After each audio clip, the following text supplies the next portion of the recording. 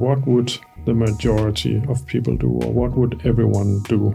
And then I try to think, what's the opposite of that? And that's what I want to do then. I want to do the opposite.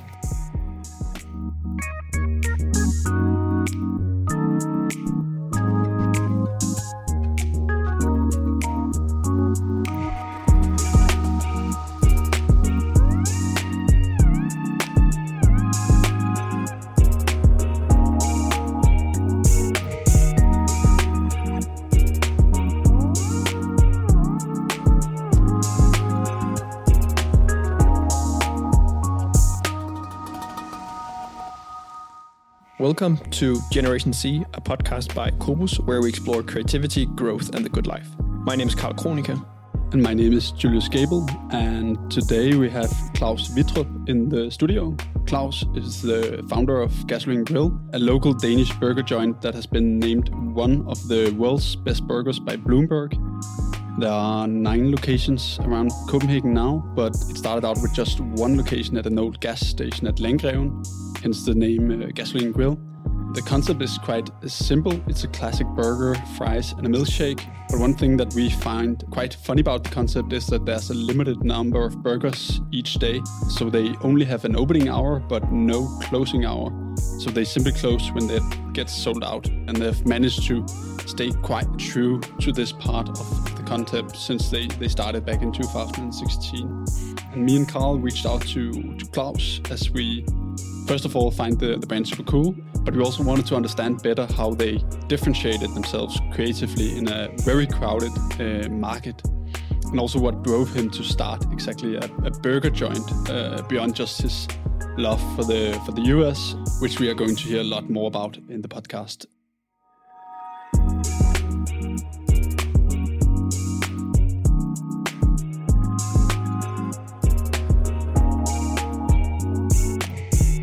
I've always been into food ever since I was very young. Since I was maybe 6 years old, I thought I'd be a chef. That was actually my dream, to become a chef. I've always been really into food, tasting food and experimenting with food. But I've also always been into business as an interest. So I actually thought that if at some point I was going to work as a chef, it would probably be at my own place. So I thought it would be better to get some economic education, both so that I knew how it works, but also to have something to fall back on in case it went wrong. You know, there's this thesis that chefs are not very good at economics. So that's why I wanted to have an economic degree. And during that period, I went to Aalborg University for 5 years and Handelshøjskolen in Aarhus also. And I have a master in economics with a specialization in marketing. During that time, I got even more into food. I started working in restaurants and went to Sweden to work in a restaurant with one of my great friends from the time I was in America. And I really got into like kitchen life and working in kitchens. And that just got me even more interested. And then right out of university, I got a job at Årstiderne because I wanted to be part of the journey they were on with organic vegetables. I thought it was really interesting. So I got a job there as a buyer of produce. I didn't have any experience, obviously, but I was there for 2 years, I think, or something like that. And during that time, I was working together with some legendary chefs from Copenhagen. Nice. And I got to know many in like the environment and in the business, in the industry. And my time at Årstiderne really is where I really learned about taste and about tasting quality. I was working together with a chef. His name is Thomas Hess. He was sous chef at the old Commandant. That was the first place in Copenhagen to have 2 Michelin stars. And he really taught me or showed me what is taste and how to taste. Did you already know at that point that you wanted to start your own and that you kind of were on this track of learning a lot from the best, or? I think in the back of my head or in my subconscious, I knew that at some point I wanted to work for myself or make my own thing. My whole family is entrepreneurs. My mom has been, and my dad has been, and my sister is. And I just always thought that I would also be an entrepreneur. But then I just got caught up in things, you know. Yeah. I got caught up in working at Årsted, and I thought that was something that would be really interesting. And it was. And that journey led me to work with Klaus Meyer.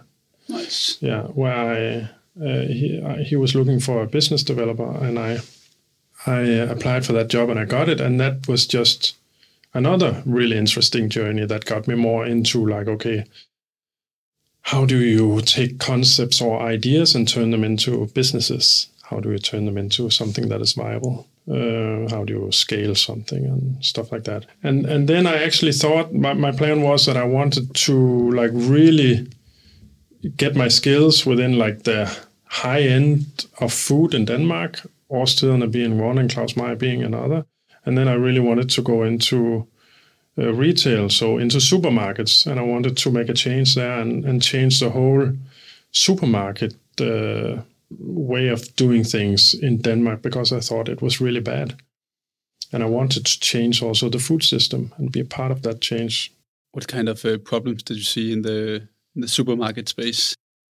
I just saw problems with the pursuit of quality, and that supermarkets are always looking at price, and they always make decisions on behalf of the consumers that I felt were not correct and also untrue. They always would say, for example, at one point I was talking about organic chickens, and I was like, why can't we get organic chickens? And they said, consumers don't want to pay. That's always the argument. Consumers don't want to pay. But consumers do want to pay. They just don't get the possibility to. And I think that you sometimes have to push things through instead of trying to have consumers pull it through, right? But mainly it's with convenience, product development, and quality. I thought was really like lacking. Also taking a stand with environment and stuff like that. So I got a job at Irma to try and work with that, and it was a good time. I just found out that it was very difficult to actually do anything, to change anything. It was still very conservative. Even Irma, that is like the high end. Yeah, because you would say that they are already doing a quite good job compared to the other supermarkets. Like for example, Netto is not always as good organized as you could expect.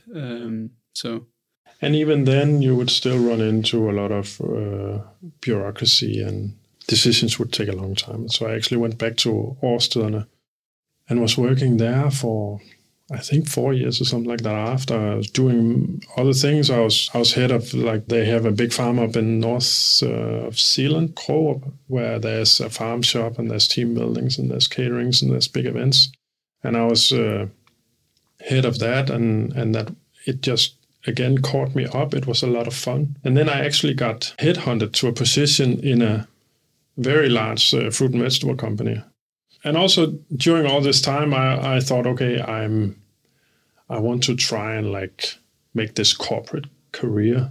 I want to like really build up a career.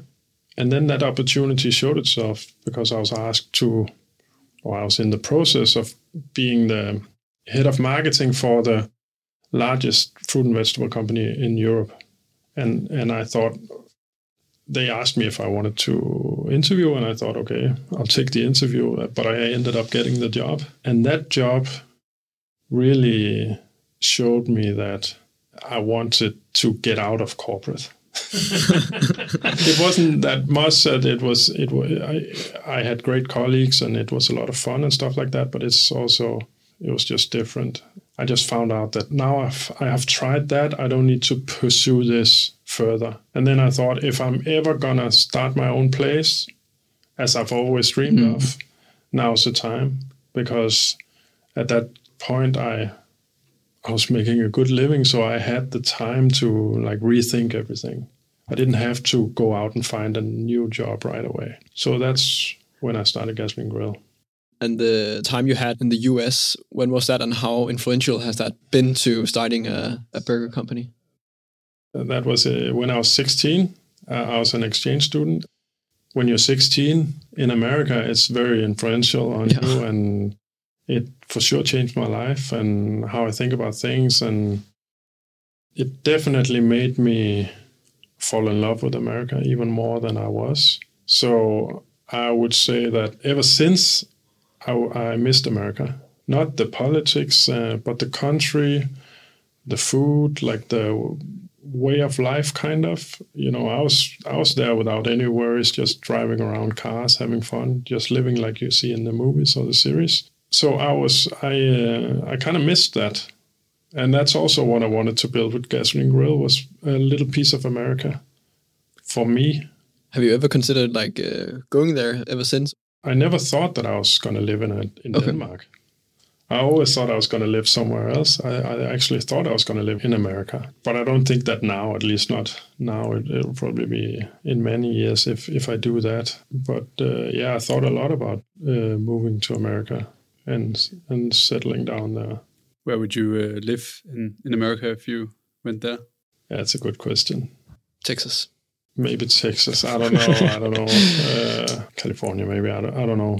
There's so many nice places. I think what I also found is that I was living in Indiana and I thought that's boring, but that was also great. And I've been many places in America, and for me, I think they're really great. I would probably living in Wyoming. That's where I've been the most since. So it's just an incredible place. That I love very much. And the idea for Gasoline and starting a burger company, how did that come about? And I was a burger nerd.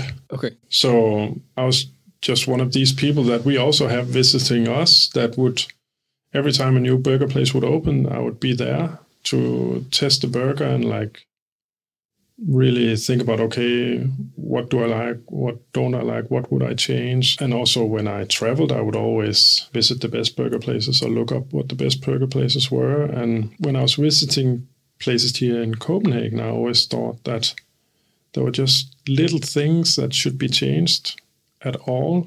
I didn't, for me, find the perfect burger. And I thought it was so easy to make the perfect burger in my mind. So I had a clear idea of how that burger would look and what it would be. And then when I quit at Total Produce, I knew that this is probably the time where I should do something on my own. And I was thinking about many things, but I just thought, I know I can make a great burger. I'm not sure I can make a great restaurant. Could I make a great bistro? I don't know. I have some ideas on how you could do it, but I probably couldn't be in the kitchen producing. But I knew that I myself, just me, could make an incredible burger, or at least in my mind, what an incredible burger was. And I still thought that there was space for that. It's also what we discussed before a meeting with you. It's like this fascination of the simplicity of the product that you've just been staying so true to ever since you started, and compared to McDonald's and that film that everyone have seen by now, hopefully, but the commercial desire kind of made them steer away from the core and staying true to what it was in the beginning. And I think that's true with a lot of different businesses, and we have ourselves here at Cobus also experimented with a lot of different things, but kind of remind ourselves to more and often than not kind of get back to the core and really focus on what are you actually truly, truly good at, and then kind of removing everything else that is just noise. Has that been the strategy from the start, or have you been sometimes curious to also add other products or ideas to the mix? So the first location is very, very small. It's 12 square meters. And that was actually a blessing, because with 12 square meters, you really have to think about, okay, what do I have on the menu? Because you don't have space, physical space. So, for example, did I want to put avocado on a burger? There's no space for avocado. So, I probably wouldn't. But still, if I would, then I'd have to change everything. And I think limitations are a great thing. You should really embrace them. So it really made it so that I had to cut to the core. And then 2 years ago or something like that, I added a chicken sandwich to the menu. And I actually wanted that to be part of the menu the whole time. But since Landgren couldn't accommodate it with space, it just wasn't on the first menu. But it was something I actually always wanted to have on the menu. And then with newer locations, it became possible. But I'm very considerate of staying true to what we're doing and what got us here, and not in any way trying to tweak that. And kind of stretch yourself sometimes too thin, maybe, yeah. And I sometimes have to tell myself, but it's not in Gasoline Grill, all the things that I want to do. That has to be something else then, and it has to be after Gasoline Grill if there is an after gasoline grill. I don't know, or it has to be with other people, or where I'm not doing it, or something like that. How do you maintain sort of the discipline to say no when you get good ideas that you want to implement in gasoline? I implement a lot of ideas still, but touching the menu is just, I really have this but I have this thought of a slippery slope. There are many things that I just don't want to touch, even though they might be small. I don't want to touch them because it becomes a slippery slope. If we, for example, would say, we grind the beef in-house at each location every morning. What if we did that central? That would be easier. Maybe even quality would be more uniform. But it's a slippery slope, because then what is the next? So I don't even want to entertain those ideas. I just cut them off right away. Ideas like that. Obviously, I don't want to do things that are stupid on purpose. I think things through, obviously, but sometimes things has to be difficult. And in that also you have a moat against others, because many are not willing to go the route that we are going, or that I'm going, in my dedication to creating the best burger. I'm not saying Gasoline Grill is the best burger. For me, it's the best burger. And that's the whole idea. I made it for myself. And I thought, if I make a great burger for myself, a lot of other people will also enjoy it. Since I made the burger for myself, I'm eating it often. I made it to have access to that kind of burger. So I don't want to make it worse. I always want to make it better.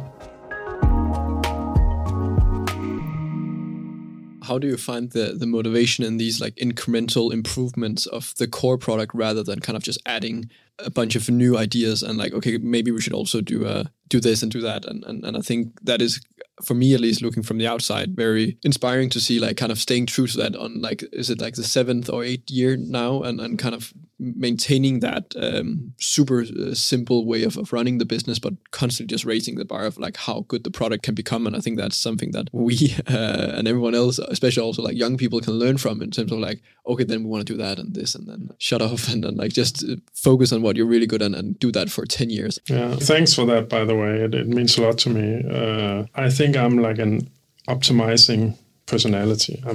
Personality, that's my mindset. I always want to optimize things. And that can be in many ways. But I also have this like exercise that I do. If I have a problem or if I have an opportunity, I would say, okay, what would the majority of people do, or what would everyone do? And then I try to think, what's the opposite of that?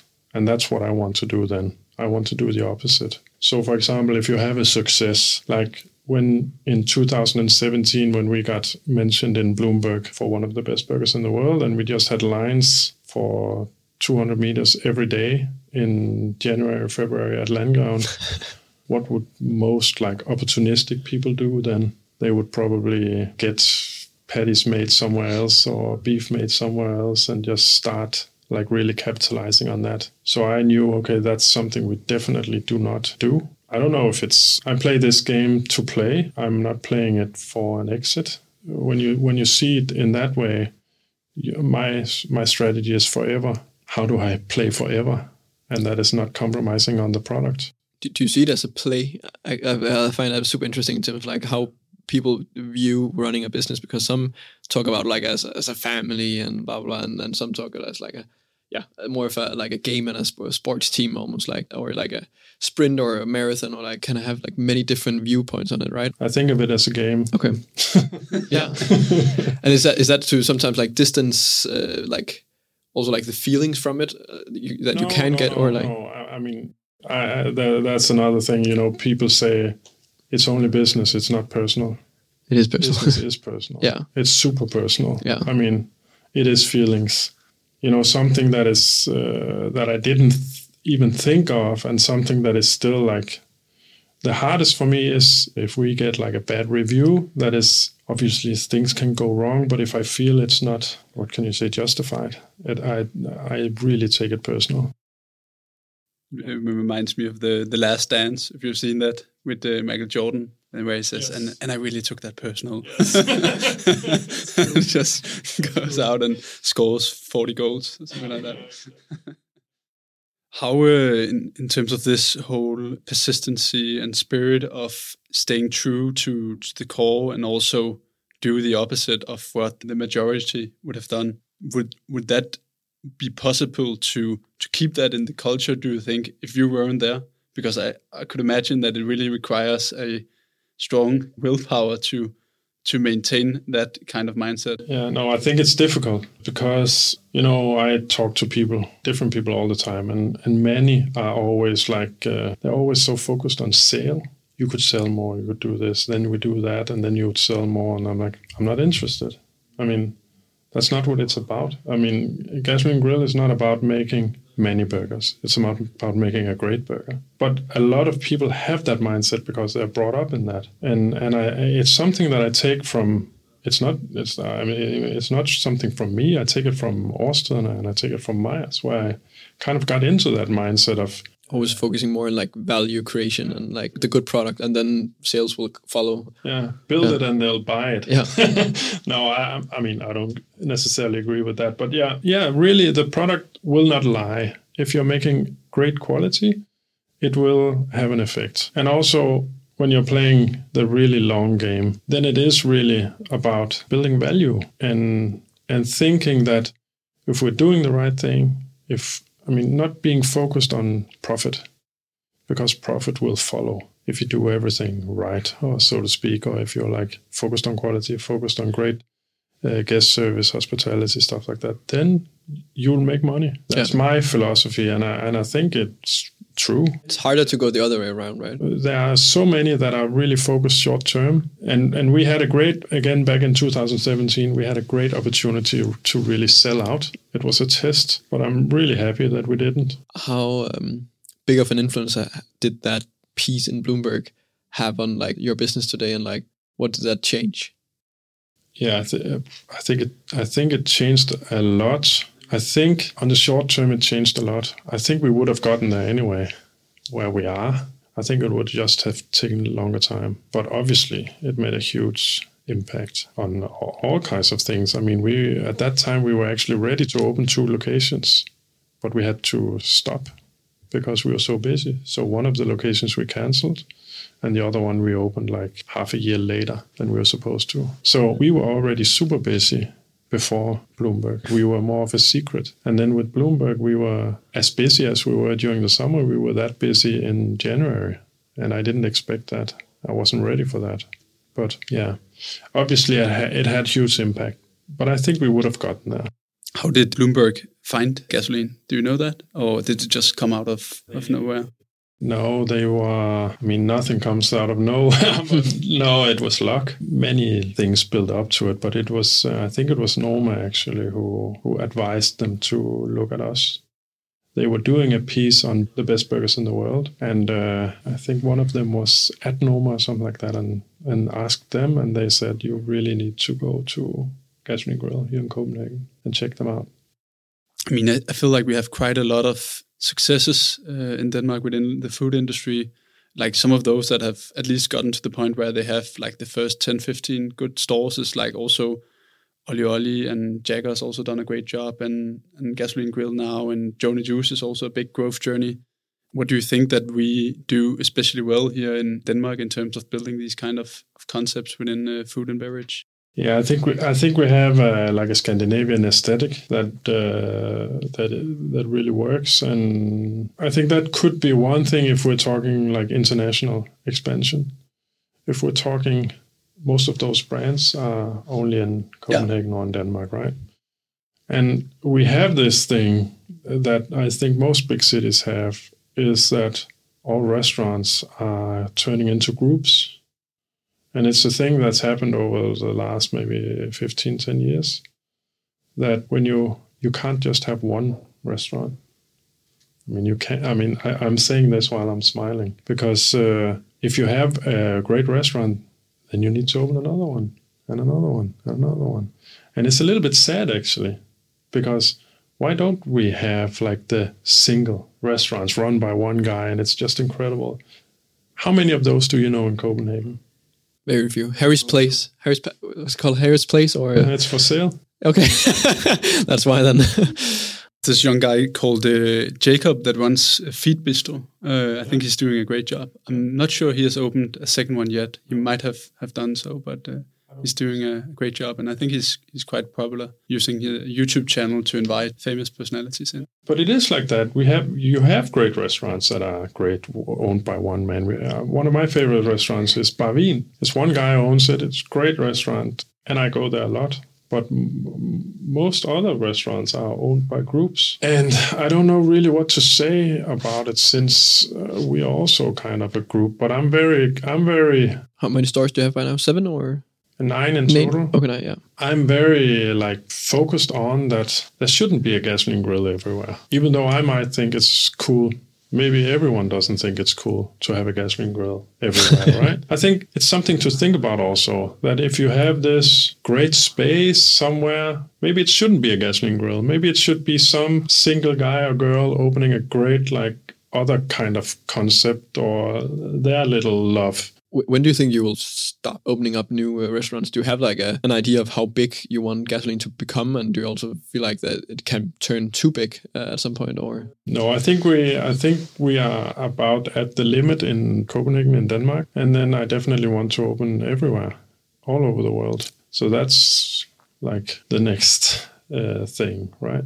Are you going back to the US, or where are you opening the next ones? No, there's nothing concrete, but I mean, that would be incredible to open up in America, or it would also be great to open up in Japan. I mean, I think this is also, this is driven by interest. So where would I rather spend my time also? I would rather be in Japan than in, I don't know, Germany or something like that.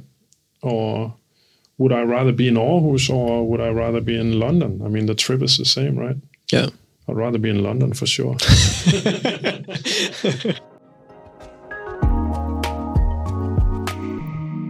What would you say, throughout starting Gasoline, has been the biggest sort of headlines for your chapters? I feel like everyone has a headline, so to speak, for each chapter that they go through. So one, of course, being the early days and the struggle of building something from the scratch, and then you kind of it grows to a certain size where you didn't have to think about, okay, how do I structure the company now, and how do we grow, how big should it be, and start to think about where to take it. And then throughout that journey, of course, there's also been things happening in the world that make you maybe you want to rethink the direction you want to go in, and you have to take some hard decisions and all of that. How have you navigated that, and what have been the major chapters you look back at and remember? I mean, the first location, obviously, and then going from 1 to 2 was very should we do it? Should we not do it? How will we manage? But then again, when I opened up Gasoline Grill, my dream was not to have a burger place. It was to build a big company. It was to take the burger as a vehicle to try and change something, to try and really promote organic food, to try and show how you can actually scale quality. So, I mean, it was the dream from the beginning, but still taking that first step from 1 to 2 was difficult. I love that with scaling quality. I think that's quite I wouldn't say unusual, but I think, of course, it has a paradox to it, right? Because often it would require some sort of reduction of quality or something else in order to really hyper scale things. And that's another thing. That's also something that, you've seen it everywhere. When you had a favorite place, and then they got too busy, or they opened up multiple locations, and then the quality just kind of went down. And I mean, I am so focused on that not happening to us.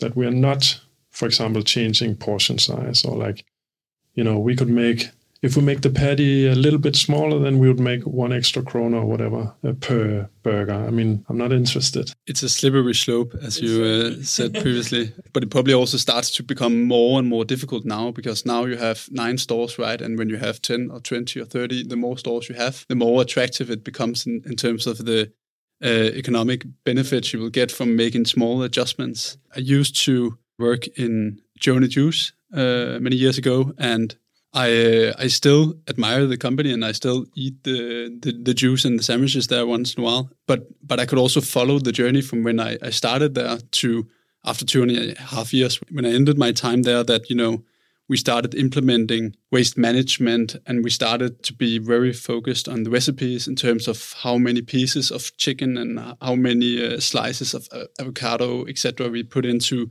the sandwiches and then the juices, etc. And to begin with, it actually improves the quality, because then you figure out that you have some people in the bar who put in like a whole melon, not melon, but a whole lemon in a juice where it's not supposed to be so sour. But, down the road, if you start to measure your employees on the amount of ingredients they put into the products, then they will start to, because they're incentivized to save, they will start to, use less ingredients. So it is really a slippery slope, and it is really hard when you get more stores. I mean, they have 300 stores now. What's your plan are you the plan yourself to ensure that this doesn't happen, or how can you sort of make sure that you don't go down that road and sort of maintain the high quality that you have right now? I totally agree with you. And I think what also happens when you start manualizing everything, and just for context, I have manualized everything from the beginning. Even when it was just me there, I made manuals for everything, because I thought of it like multiple locations from the first one. I wanted to be able to scale it. But I think the problem with when you do manuals, if you then start to look at those manuals and you say, okay, 6 pieces of chicken in the sandwich. If we cut down to 5, then we'll make 2 million extra per year. Then it's difficult to say no to, right? Yeah, and to begin with, you can't maybe taste it because it's just 1 piece of chicken, right? And that's that's a dangerous part, I think. I think it's fine to have manuals, but you just then have to stick with them and not change them. And so my strategy for being able to scale it is that the way we have also set it up today is that I view every location as a separate location, as a single business unit in itself. So we have every location has their own meat production. It has their own other production for vegetables and stuff like that. That actually makes it very easy to control, because then all of a sudden everything is very easy to overview. It's very simple. It's not complex. For example, if you had like a central kitchen, then you had to have production plans, and you had to have forecasting, blah, blah, blah. And all of a sudden you are a logistics company, right? When what we are actually doing is making food. So I think that's the way to... in our case, I think that's the way to do it, to look at each location like just one grill. And you have to make this amount of burgers every day, and then, doing it the same way as we have always done. I think that's actually scalable, because everything else around it, the framework, the kitchen setup, all the non-food products, all the big things is taken care of. And that's just a system that you are participating in and also getting value from. Now you have all these employees following the manual or the processes. How do you, in Journey Juice, for example, we still had a lot of responsibility and freedom despite having a manual, and despite having a list of the ingredients going into the different products. Is there a lot of freedom still in the gasoline grill places, or how do you sort of keep the employees motivated? And culture is the hardest thing to scale, I think. And that is one thing that Journey Juice really have done well from my point of view. I mean, I don't know, but from looking on the outside, I mean, they have really been able to scale their culture. Because if you do see every a grill as a single unit, then it might also be a bit of a different set of cultures, right? Or we have joint meetings, and also so still a coherent experience also for them. And and we have the same online platform where everyone can talk and stuff like that. And it's from the production point of view that I see them as single units. Okay, yeah. But the culture is something that's really hard to scale. And also in our case, it's hard. And it's something that I'm also really focusing on a lot. I would say quality and then culture. What kind of culture are you trying to create? it's hard. You have a culture. You have one no matter what. And I think it's hard to create. I think what I'm trying to push is that we have a very open, honest culture with high integrity, hard work, and then quality and hospitality. Quality and hospitality is something we talk about a lot. And then integrity, doing the right thing even when no one else is watching, right?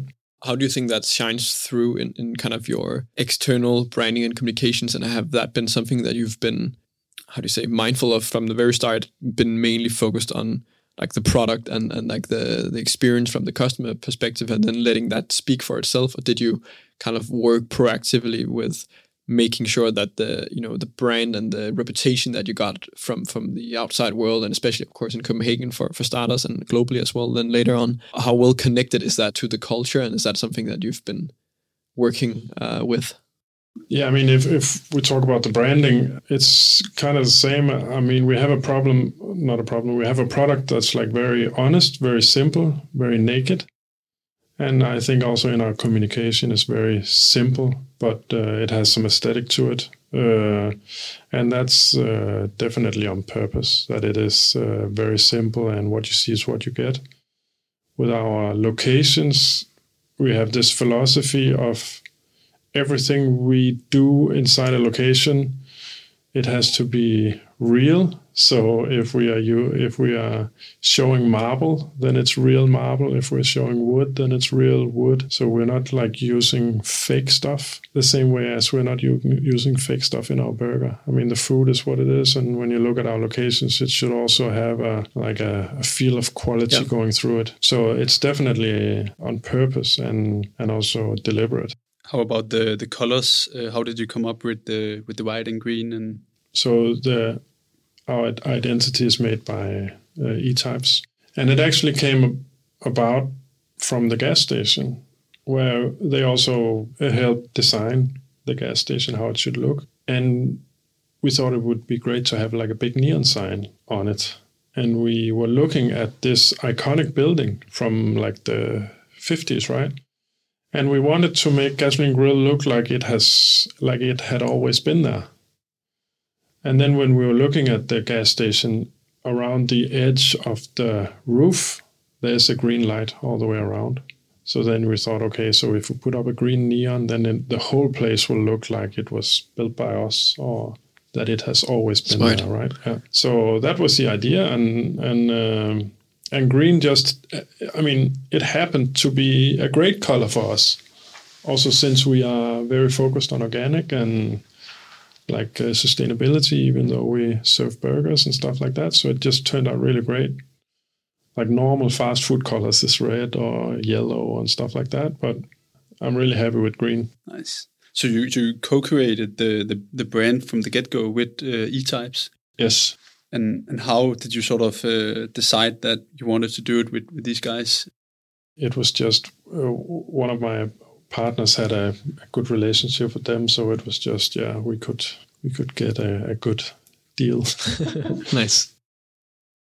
Your two partners, Jacob and Peter, are they still involved? And how did you guys meet each other? Yeah, I knew Peter from Årstiderne, so he was a colleague there, and then when I was gonna start Gasoline Grill, I had a friend that wanted to be part of it. So I asked Peter, because when he quit at Årstiderne, he quit to start cafes. So I just called him to get advice on how you could make an agreement. And he was very interested in what I wanted to do. And he said that he would like to hear about it. And I told him what it was. It's a burger and a gas station. It's going to be great.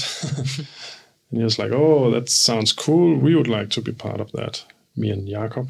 And I was just like, I have someone already. But then we had a meeting, and it was cool, and then they got along, or how can I say? And then we started. What made you think that Jacob and Peter would be great partners for the project? What convinced you that they should come on board?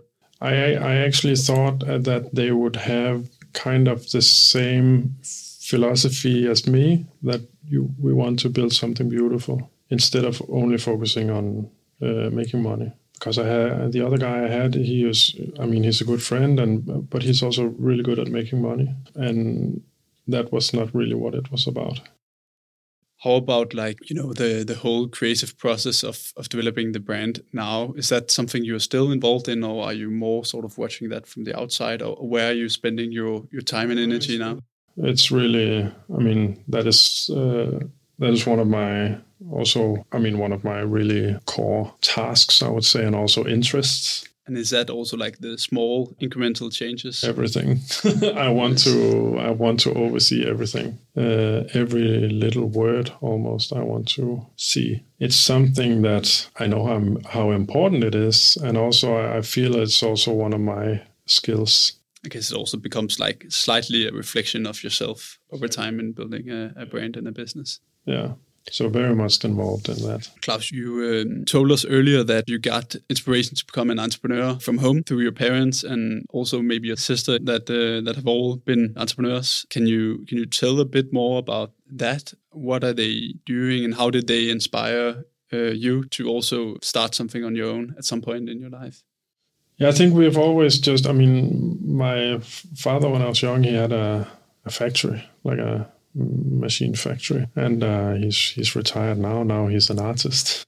So even still, he has that entrepreneurial spirit. And I think it's my sister is like super hardworking, has always been, and we have always been kind of opportunistic in a good way, not in a negative way, but we have always had the support. So when we had an idea, or when we would sit and jam over ideas, and I think we're probably all like optimistic. So we could always like see an idea become into a business, or how you could turn an idea into a business. And that's obviously fun, but it hasn't been like, no, but you should go to university and get a degree. My parents never said that to me. I think at first they even thought maybe it wasn't a good idea or something like that. And then when I came and said that I wanted to open a burger place, actually, I could see that my mom was not happy because I was, 40 years old. I wanted to open a grill. I just came from a crazy job in like a 5 billion euro company, right? They just said, okay, sounds cool. How do you want to do it? What are you thinking? And they're like, okay. Maybe they were also like good at asking all the right questions in terms of making you think about the right things. Yeah, maybe. But I think the support is just, the important thing is that they have always just been very supportive of ideas. Yeah, that you can sort of feel that they trust in you, that they believe in you. Yeah. It must be nice, yeah. And throughout the gasoline journey, of course, the concept has developed, but you have also developed and grown a lot, I could imagine. Like, what has been sort of the one most important thing that you've learned through the journey so far? I think there are many things. I feel like I have the greatest job ever. And sometimes I say to myself, I should have done this years ago. But I shouldn't. I did it at the exact right time because I have all my experiences, all my knowledge and everything with me. And that's part of why it became a success. But I think one of my learnings is that if you really care about something, if you really build up knowledge and skill and nerd about something, then you can turn it into a living. And I think especially now in this time, that's especially true. Even very small niches you can turn into a living. And I have a little son and a little daughter, and I really want to give them, I hope it's the same when they grow up, but I really want to give them the idea of that you should just start some businesses and and do it early. I didn't, and it turned out great for me still, but the fact that you can just take an interest and turn into a business, I think is a key learning. It's fun with happiness. It sounds like you are at a good place in your life already, but we have also talked about this previously in the podcast, but it's like a paradox in the sense that you both want to be happy now, but you also set goals for yourself and you work towards them. And then you also want to sort of enjoy the journey on the way to your goals. And you always maybe think that it's going to be better when I get to this point. And then when you are at that point, you think it's going to be better when you get to that point. Where are your your goals on the way? What's like your final destination? When are you sort of where you want to be, or are you already where you want to be? I think I am where I want to be. As I said, I play this game to play the game, and that's what I'm doing. I don't have an end goal, I would say. I'm really happy, and I really try, as you say, I try to enjoy the journey, and I do enjoy the journey. Every day I'm grateful, and that's also something that I think is good for people to practice, is gratefulness. I'm grateful for many things, not just the business, but also health and family and children, everything. So since I don't really have an end game, I'm just playing. That was it for our conversation with Klaus. We hope you've enjoyed it as much as we did. And as always, you can find more episodes of Generation C in your podcast app or on the Cobus website. My name is Carl. My name is Julius, and you have listened to Generation C.